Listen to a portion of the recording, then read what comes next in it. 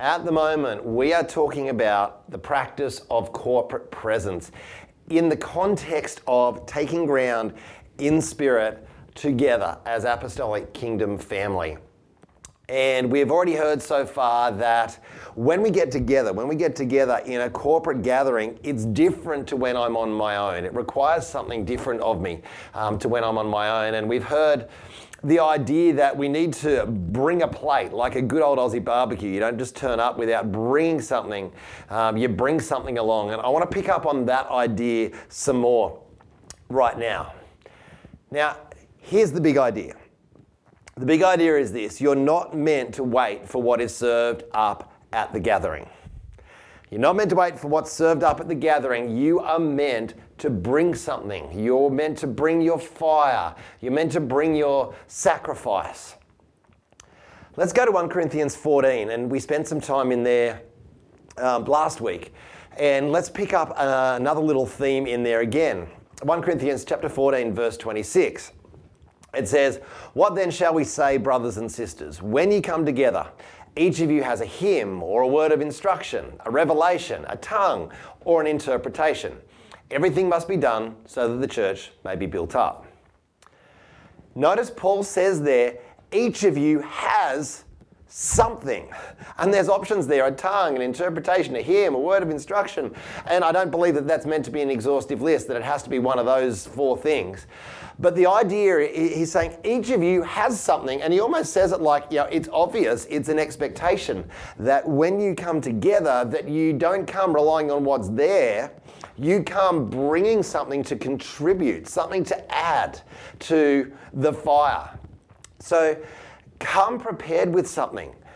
Be prepared to bring your fire to our corporate gatherings. So I want to challenge you to think for a moment and to think about how you prepare to come to church. Now, I have 3 kids. I know what this is like.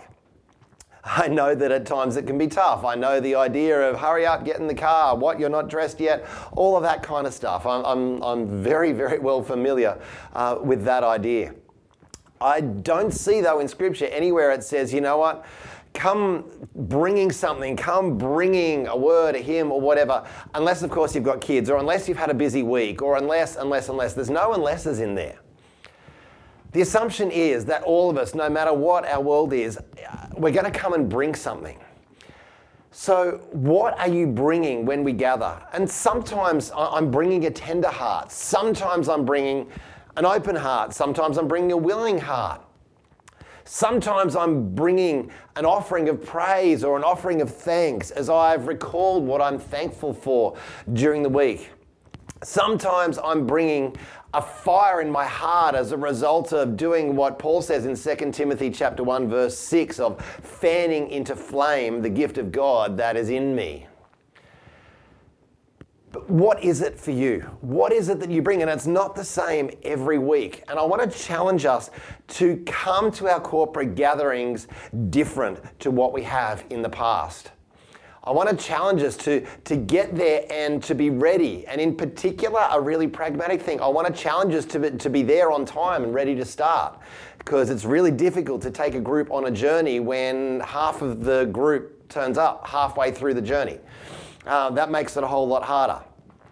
So I want to encourage you to think about how you're coming and how you're arriving.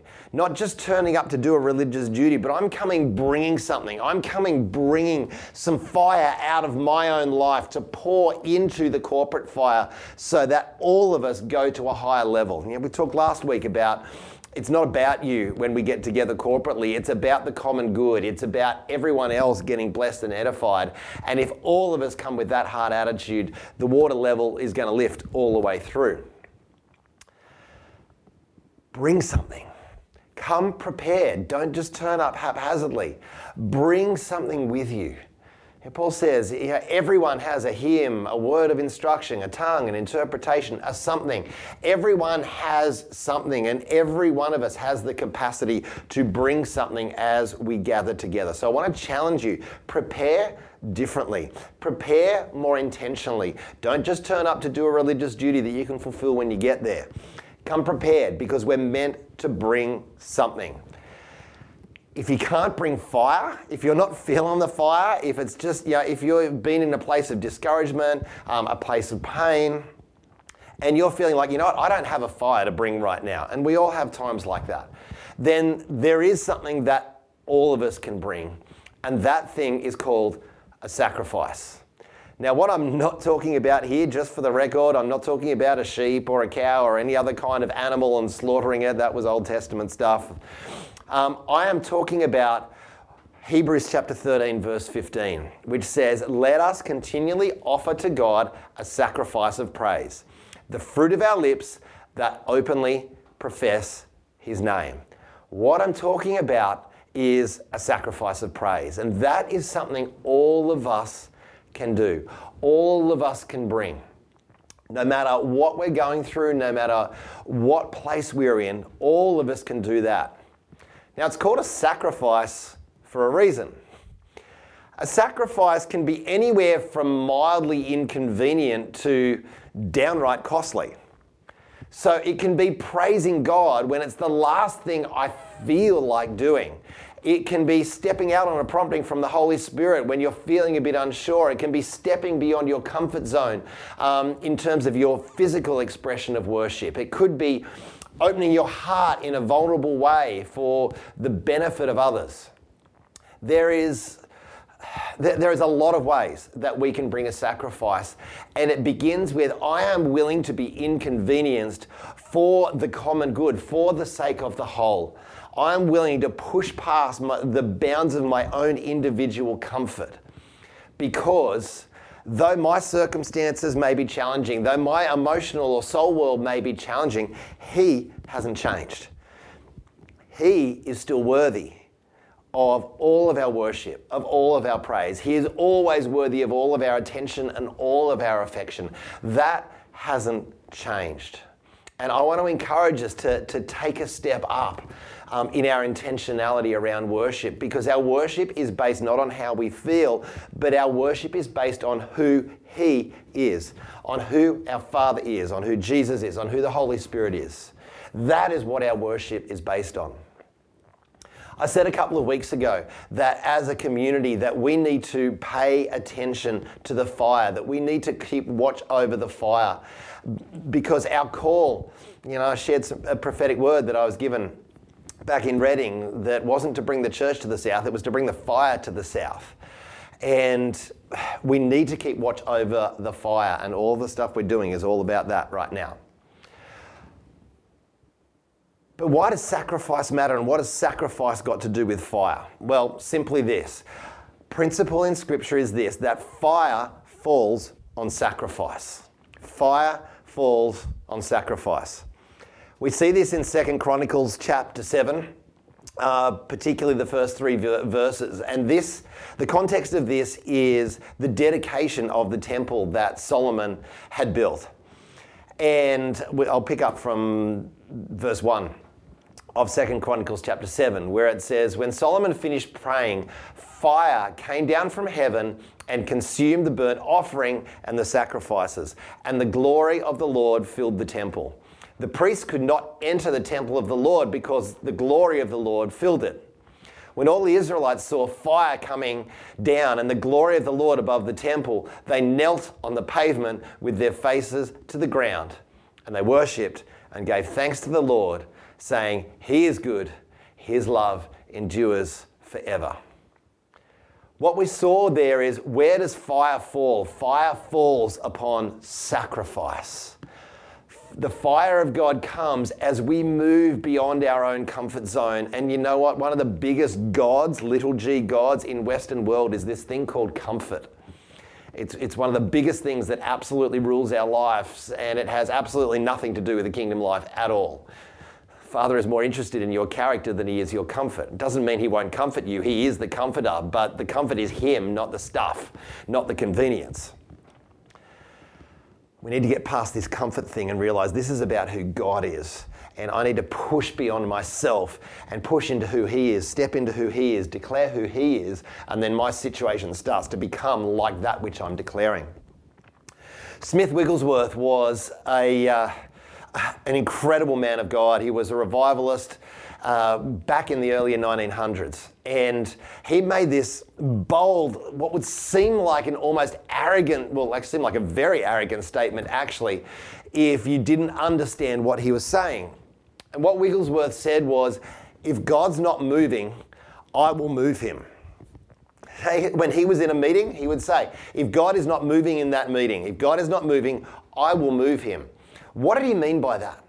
Well, if you have a look at what he said, he understood that fire fell on sacrifice. And he said, if there was no sacrifice in that room for his fire to fall upon, I will be the sacrifice. I will put myself on the altar. I will put myself out there, and I know that his fire will fall on my sacrifice. It wasn't an arrogant statement, it was all. He understood how the kingdom operated and where the fire of God falls. Many of you will be familiar with the song by Matt Redman that goes back 20 years or more called The Heart of Worship. Absolutely incredible song that touched the church world globally. And there was a story behind that song. It wasn't just a random song that he wrote one day and it went global. The church that Matt Redman was a part of, which was a church called Soul Survivor in the UK, it was going through a spiritually tough time. It was interesting, the worship band, as the story is told, the worship band's creativity was actually at an all-time high. But in terms of where the body was at, something was missing. The pastor of the church, a guy by the name of Mike Pilavachi, asked his congregation what they were bringing to God in worship. He said, what are you bringing to God in worship? Or are you just here as consumers soaking up the music? His point was that the band and the church had lost their way a little bit. Well, actually, probably lost their way quite a lot in worship in the midst of all of the hype and the quality of sound, the quality of music. They'd lost their way in worship. And from Pastor Mike's perspective, the only solution was to strip out every diversion and every distraction. That included the entire sound system, the entire worship band. Stripped it right out. And as the story goes, I believe it was the first Sunday he did that. They were there with a room full of people. We're talking teenagers through to quite old. Room full of people. Just them, their Bibles, no sound system, no musicians, nothing. And he opened the service by simply saying, all right, who's got a sacrifice of praise to bring? Wow. Apparently for the first week it was pretty awkward. There was a lot of silence. But after that, something incredible happened, whereas people started to bring a sacrifice of praise. Their worship started to come out of their heart and started to become this incredible fragrance. And out of that, Matt Redman wrote that song, which he thought was just something for his own personal journey, but realized as he shared that song, it was something that touched the world, that says, I'm coming back to the heart of worship and it's all about you. Our society, our Western society, it's all about me, how I feel, how I'm doing, what I connect with. But the kingdom's all about him. The kingdom is all about the king. And I want to challenge us as a family. We need to kill off this consumer mentality and come together as a family of laid down lovers who are willing to bring the sacrifice of praise. I want to challenge us. I want to challenge you. As you come together, as we come together this weekend, what are you bringing? What are you bringing into our mix? I want to challenge you. Come prepared. Don't just turn up randomly. Come prepared. I want you to come ready to bring a sacrifice. Have a look at 1 Corinthians 14:26. There's a few options there, but it's not the only options. Come ready to bring something, ready to bring a testimony, ready to bring a word of encouragement. I actually broke myself out of a period of depression years back by determining that whenever I came to church, I wasn't going to leave until I'd brought a word of encouragement to at least 3 people in the room. Didn't feel like it, but it was just my determination as to how I was going to break out of it. And it made a world of difference. I always felt better by the time I left than when I started, because I had come ready to bring a sacrifice and God always met me in that place.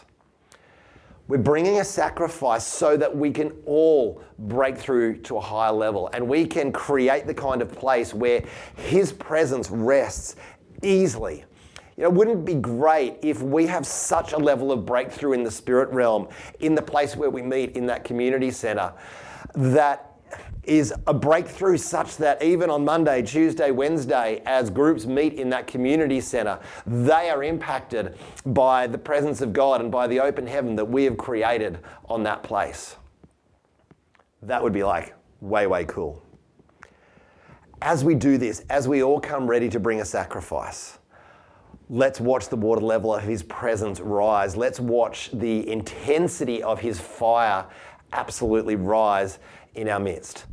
Can't wait to get together as a family this coming Sunday and practice all of this stuff. I'll see you then.